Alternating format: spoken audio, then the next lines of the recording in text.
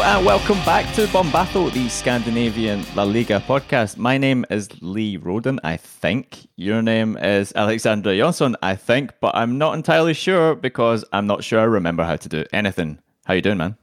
I'm doing well.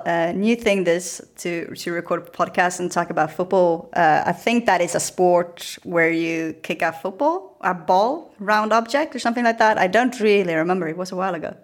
Yeah, I've actually started this week and last week. I played football for the first time in a long time and my body felt it big time. And I don't know if that's just age or if it's just like the amount of time that's passed, but it was almost like a physical representation of the mental process I'm going through right now, where I'm trying to remember anything about football and how to record podcasts for that matter. Yeah, we're not really allowed to play football here yet, so I'm a bit jealous that you even could do that. Even though La Liga is starting on lower levels, contact sport, I think is not allowed yet. We just entered phase 3. So many phases here in Spain. It's a bit confusing if you're not in it. But so it's a lot of rules and restriction, what you can do, what you can't do, and then they changed, and now it's a Monday, so that means all of these things are going to happen, blah, blah, blah. But I'm pretty sure that we're not yet allowed to play football if we're not playing like La Liga or Segunda. But yeah, the good news is, and I'm sure it hasn't flown past anyone's head, is that La Liga finally is back tomorrow night with nothing less than the Seville derby. So we felt it was only right for us to resume Bombazo and bring you what I believe is now episode 30, which is kind of crazy. I mean, it's also kind of crazy. I was thinking it's June 10th, so if the world was normal, I would be preparing, or I would be on my way to Euro 2020 in Copenhagen. It isn't. I'm not in Copenhagen, and there's been no real football, at least no Spanish football, for several months now, but that's over. I wanted to ask you, like, generally, how do we feel about the league being back without fans, and also, like, the way it's being played, because it's all kind of squeezed in now between, 11th of June and 19th of July? So me personally, because I love watching football, I'm very excited, and it's going to be very fun to get football back. And even if it's not going to be the same, it's never the same when you don't have fans in the stands. It's not going to be the same on the pitch either, because the teams are not as physically prepared as they normally are. It's going to be more towards friendly kind of level in that sense, I think. But it's still La Liga we talk about. It's still incredible talent, and I'm pretty sure we're going to get to enjoy it quite a lot. And I think it's going to be more goals than normal, just because of the way the teams are. So that could be quite fun.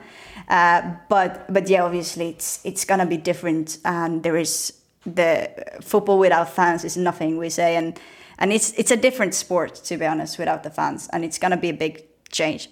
But with how it is with football every day, I think it's going to be fun. I think it's going to be a little bit like when there's a World Cup or a Euro, and the way you watch that and follow it, because that's also normally during the summer.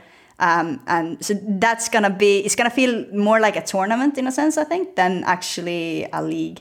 So I actually am quite excited about that.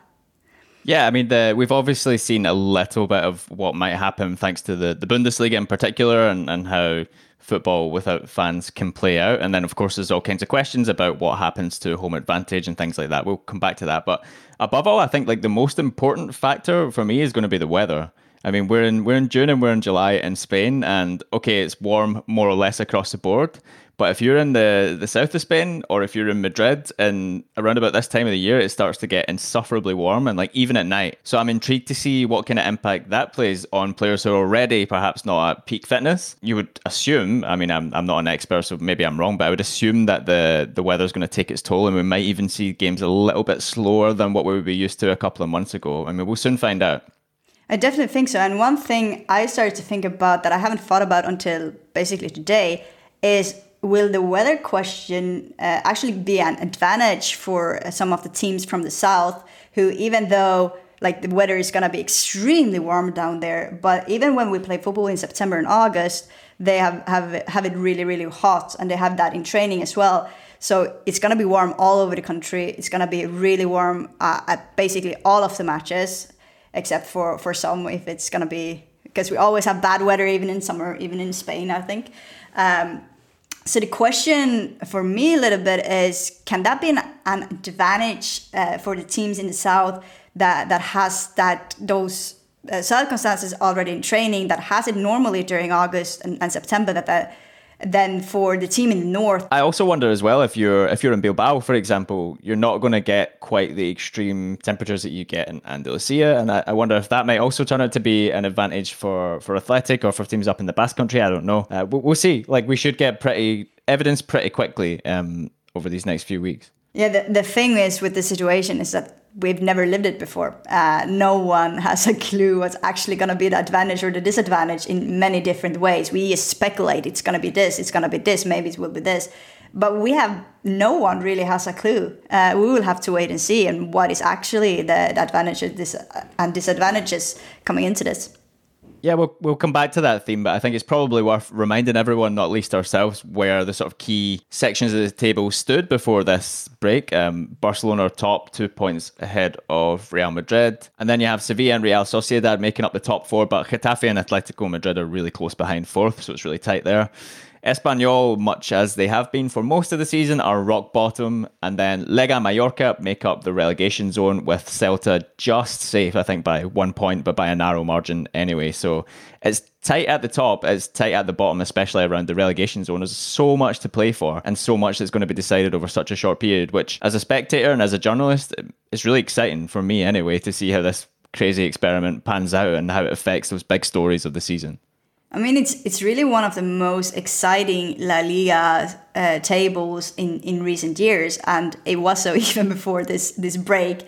And now we're gonna see all this unfold in a very new, like as they call it here a little bit in Spain, the new league, in a new league type of, and that is gonna be really interesting. And it's not going to be, probably not going to be the same factors as normally when we take the relegation battle, where the teams that has the best home support normally gets an advantage because of that, because it becomes so important in this battle, and things like that. That's now just out of it. So it's going to be really interesting and really hard to predict how things are going to go, both at the top and at the bottom.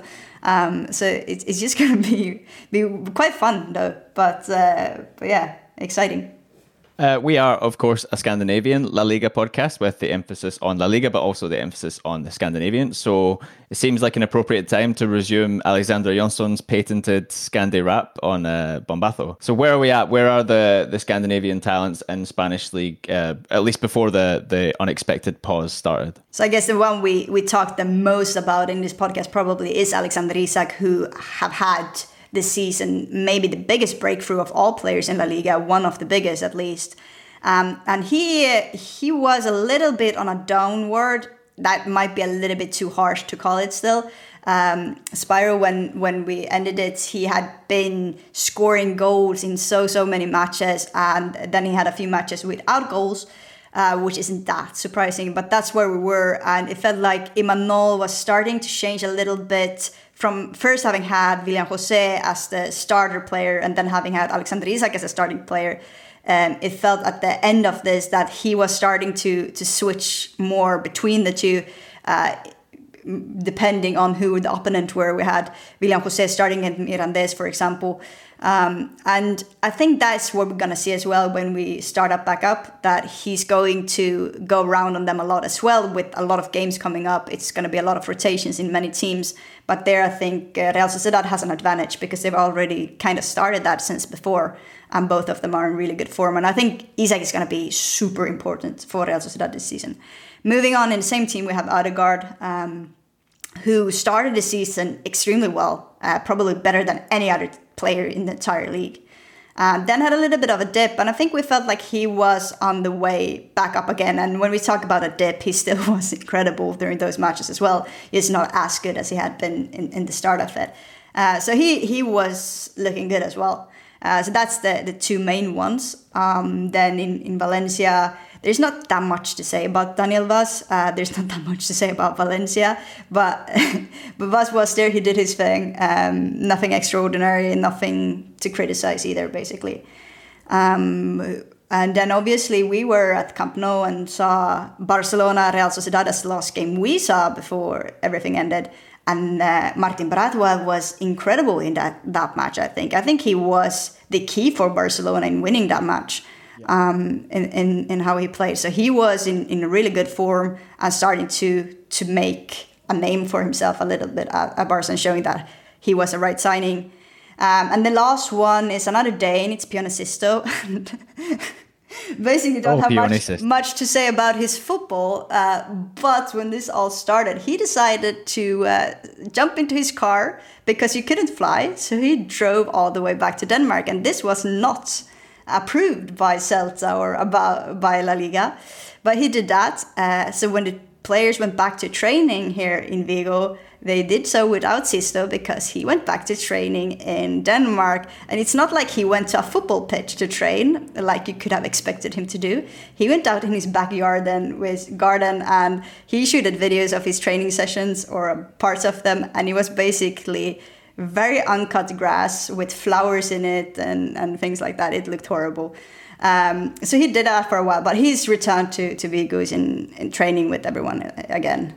Sisto gonna Sisto. I don't know if we mentioned that the last time we did one of these was 2 months ago now, which is incredible. So I'm not sure if that happened yet, but yeah. And so you've actually started to get to the next subject I was going to bring up, which was who are our potential winners and our potential losers from this break. And I think that in the case of Martin Brathwaite, I think he has, well, it's hard to judge, but I think he has a lot to gain from the break. He's had more time now to study his new club that he joined very much at the last minute.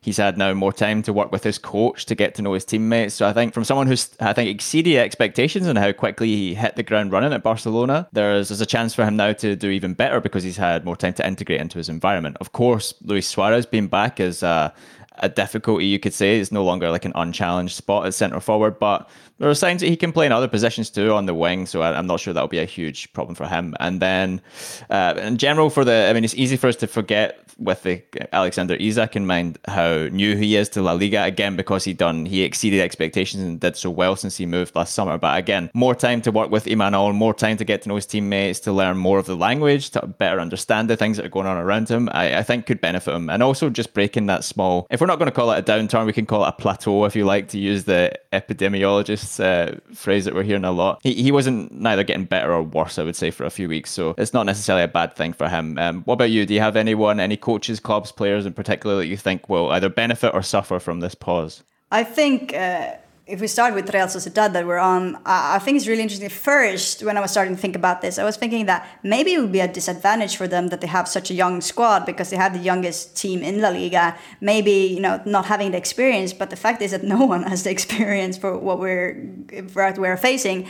And I was having a chat with a friend in San Sebastian, a local journalist there. And then after that, I realized that I think that Real Sociedad might actually be the team that has the biggest advantage going into this. One of those reasons being because they have such a young team, which means that physically they are in a better state than most other teams. There's going to be a lot of injuries going back, and I think the older players you have, the more injury prone they're going to be. So having a young team in that sense is a big advantage. Adding to that, Real Sociedad have quite big squad. They have basically 2 players per position. They have done quite a lot of rotations already this season. We talked about William Jose and Alexander Isak, who's going back and forth, but it's been on several positions. They have had so many players who've been in form and been so good this season. They're going into it with a really good confidence. And also from what I heard from my friend, from Mikel Requelme is his name, in San Sebastian, is that they have a very clear set goal going back into this, which is to end third in La Liga. They don't want to end fourth. They want to end third, and they really believe in themselves that they're gonna be able to take that spot.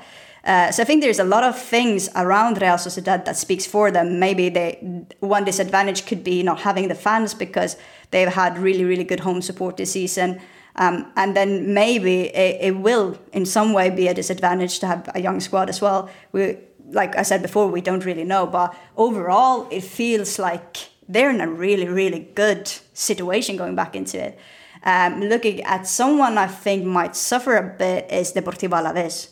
I think there is a risk that Alavés will be down in the relegation battle when the battle becomes really, really harsh at the very end of this. And the reason for that is that they're so strong at home. If you look at statistics from their games, most of their wins and points are taken at home. And that comes a lot from the supporters that they have, which are very significant for Alaves, which they won't have. And then the second point on Alaves is that they are a quite physical team. They win much because of will, much because of how well trained they are. And coming back from a break like this, I think the teams that play more football, that have the ball more, are going to be in an advantage, while the teams that normally play quite physically will be in a disadvantage. So I'm afraid that Alaves might be a team that will be struggling a lot. Yeah, that one's going to be fascinating to see, I think, because then we'll find out as well the teams that are maybe more physical, who do more running than the other teams, how capable they are of adapting to the new conditions around them. Are they capable? Do they have the players? Do they have the coaching even to maybe slow down a little bit and put their foot on the ball? Not least Atletico Madrid, for example, I think probably can just about manage it. But the question that you touched on as well, I think it's going to be massive, is what happens with home advantage or away disadvantage even. Because there's two sides to that coin. So teams like, not least Alaves you mentioned, but Atletico Madrid, who've had terrible away form for quite a long time, at least in the league. What happens now? Is their home advantage going to erode when there's no fans there to cheer them on? Or is it the case that when they go on the road now and they go to empty stadiums, well, it's the same conditions more or less as when you're playing at home, with the difference of like control over the grass level and things like that? Does it even out? Does it change that gap? I don't know. I don't know either, but I think it will be very different for different teams. I think for some teams it will be better this way. But for some teams, like for example Alaves, I think Valladolid can be another team like that, or Osasuna, who has a very, very good home fans, so to say, that are historically really, really important for them, and where they take a lot of energy from. I think those teams are going to suffer. But then you have a team like Celta, for example, who I think have good support and home support, but they have a stadium that makes that support doesn't get out there in the same way. So it depends on the stadiums as well, which makes that they are more used to it not being that explosive. So maybe for them it won't be as big of a problem. So I think that is going to be very different for different teams, that depending on how much they take energy from having their fans, or how much they are affected by the opponent's fans as well. I think Celta definitely have the potential. I'm surprised we haven't touched on it actually, to benefit from having more time with Oscar as well, a coach who plays a kind of football that demands a lot of attention, a lot of detail. He's had way more time than he would have expected without competitive matches to work on his routines and his coaching with his players. And I think that could really do them well. I suspect that they might actually come out better from that in that regard. And that's going to be a big factor, I think, in general. The teams who have had changes of coaches, Barcelona, for example, as well, who had a mid-season change of coach, now have had time to really dig in, and almost like a pre-season, if you like. I mean, if not, okay, with not so much in terms of training and matches, but at least in terms of getting the details and information to them. And, you know, they'll all have had constant contact with their coaches, even when they weren't doing group training, or even when they weren't training with their clubs. So it'll be really intriguing, I think, to see what the consequences of that might be for the teams that had a change mid-season in particular. Yeah, for sure. I've been thinking about Celta as well, and the time they now have gotten with Oscar. And more than that, as what we talked about before in this podcast as well, how much it affected the players at Celta, this entire thing with the coach changing so many times, and how mentally almost depressed. I was talking to some Celta journalists yesterday, and they used the word like this squad was depressed. And that's basically what they were for quite a long time. And when Oscar took over, like we've discussed before as well, it felt like it wasn't just the football that he needed to change, it was the mental state of the players, and that mental state was way worse than most of us could expect. It's easy to say that looking at the squad, that Celta should have done so much better this season than they've done with the signings and everything. But if you go down to the deep problems and you really look at those kind of things, it kind of expected the way it's gone, and it's almost impressive how Oscar started to turn it around.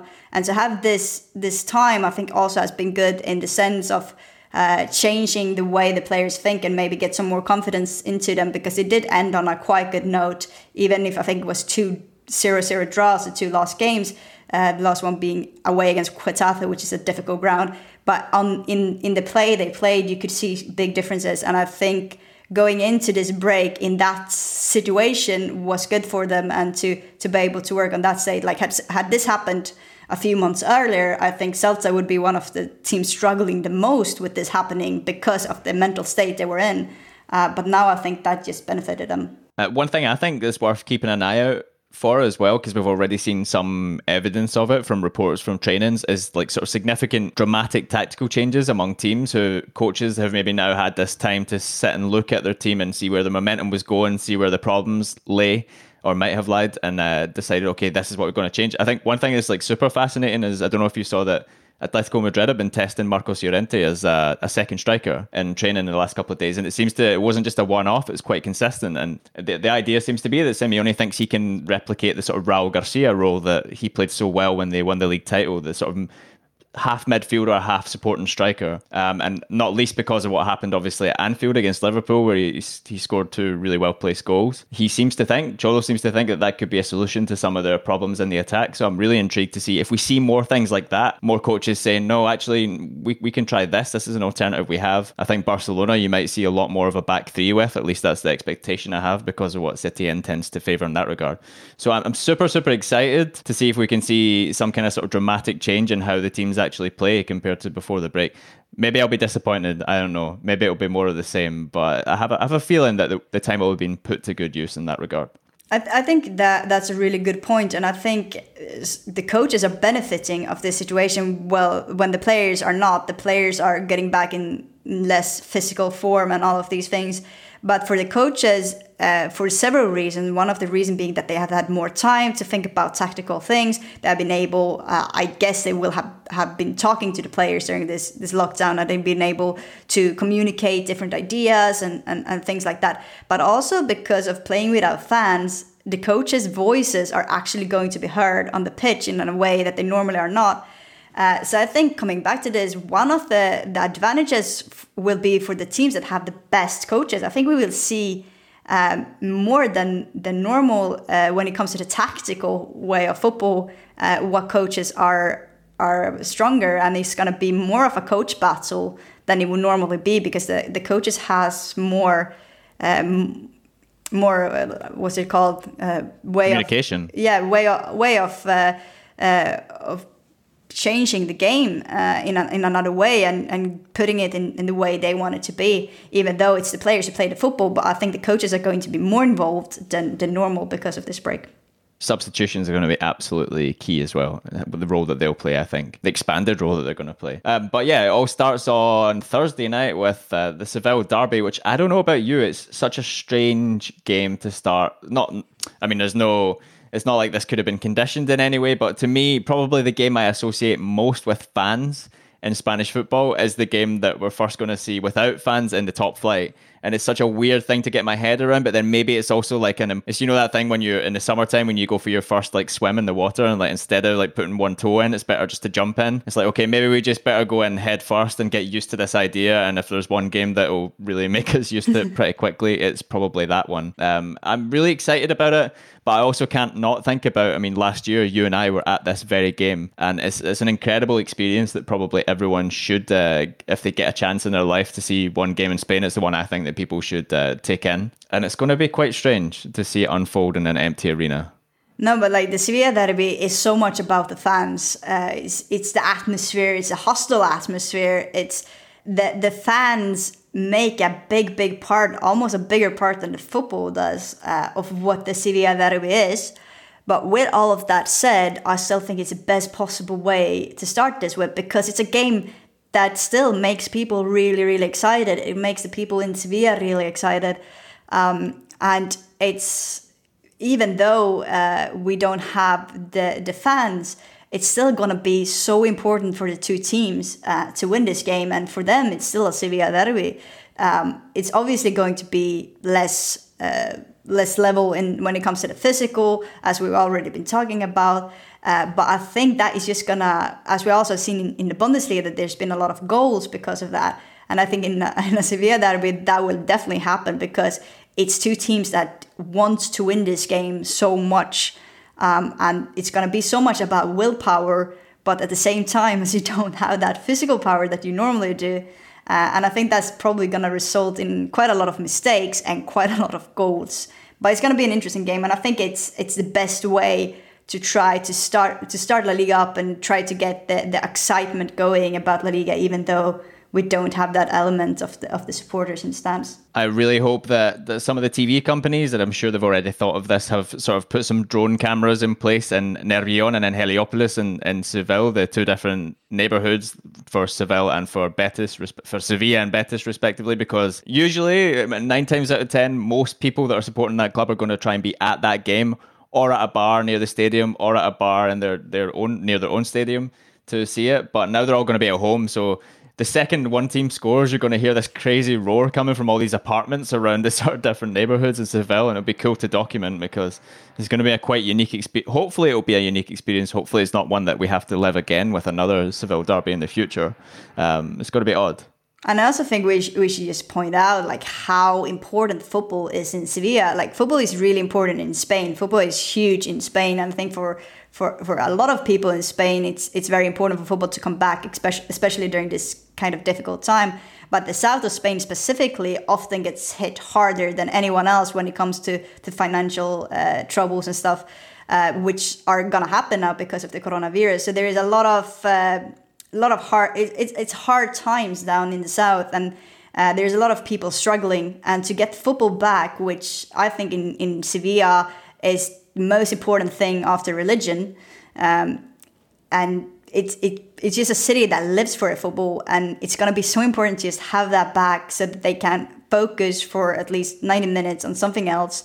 And for that to start with the Sevilla derby, I think is quite big and quite important for Sevilla as a city and for the people. So it's much more than, as always with Spain, it's much more than just the football itself. Of course, yeah, the culture is so intertwined with it, and then the different regional cultures, and then the different cultures from the different clubs within the different regions. There's so much to unpack. Thursday night, not long now, and it'll all start, and then we begin this crazy sprint to the finish line for La Liga. I'm really excited. I'm also slightly terrified about how we're going to manage to keep on top of it all, but we'll see. Everyone else is in the same boat. Any closing thoughts, Alexandra, before we finish? I just called you Alexandra. That's quite weird. I sound like I'm a teacher or something. Super Alexandra. Strange. Super strangely Roden. Closing thought. It's just gonna be so fun to have football back, and I think that we haven't really gone into any depths on the teams, the Sevilla and Betis today, but we're gonna be doing that for sure later on. This is a Scandic podcast. They need to sign some Scandic players if they want more exposure. Hint, hint. Sevilla have really dropped the ball in that regard, actually. Yeah. And I mean, Betis might not want so much Swedish players after Guillermo Molins, a big legend in Malmö, though. But we can talk about that another time. No, it's just gonna be really fun to get football back, and we're gonna have a lot to talk about on these podcasts going forward, because we're gonna keep them once a week just to make it manageable. But there's gonna be a lot of football that has taken part in between each podcast or in each episode. So it's gonna be fun. It's exciting. And then at the end of the season, we get a month's break and we do it all over again, more or less. Exactly. All right. So I guess the only remaining thing to say is enjoy the football, guys. And we'll see you soon. Hasta luego. Hasta luego.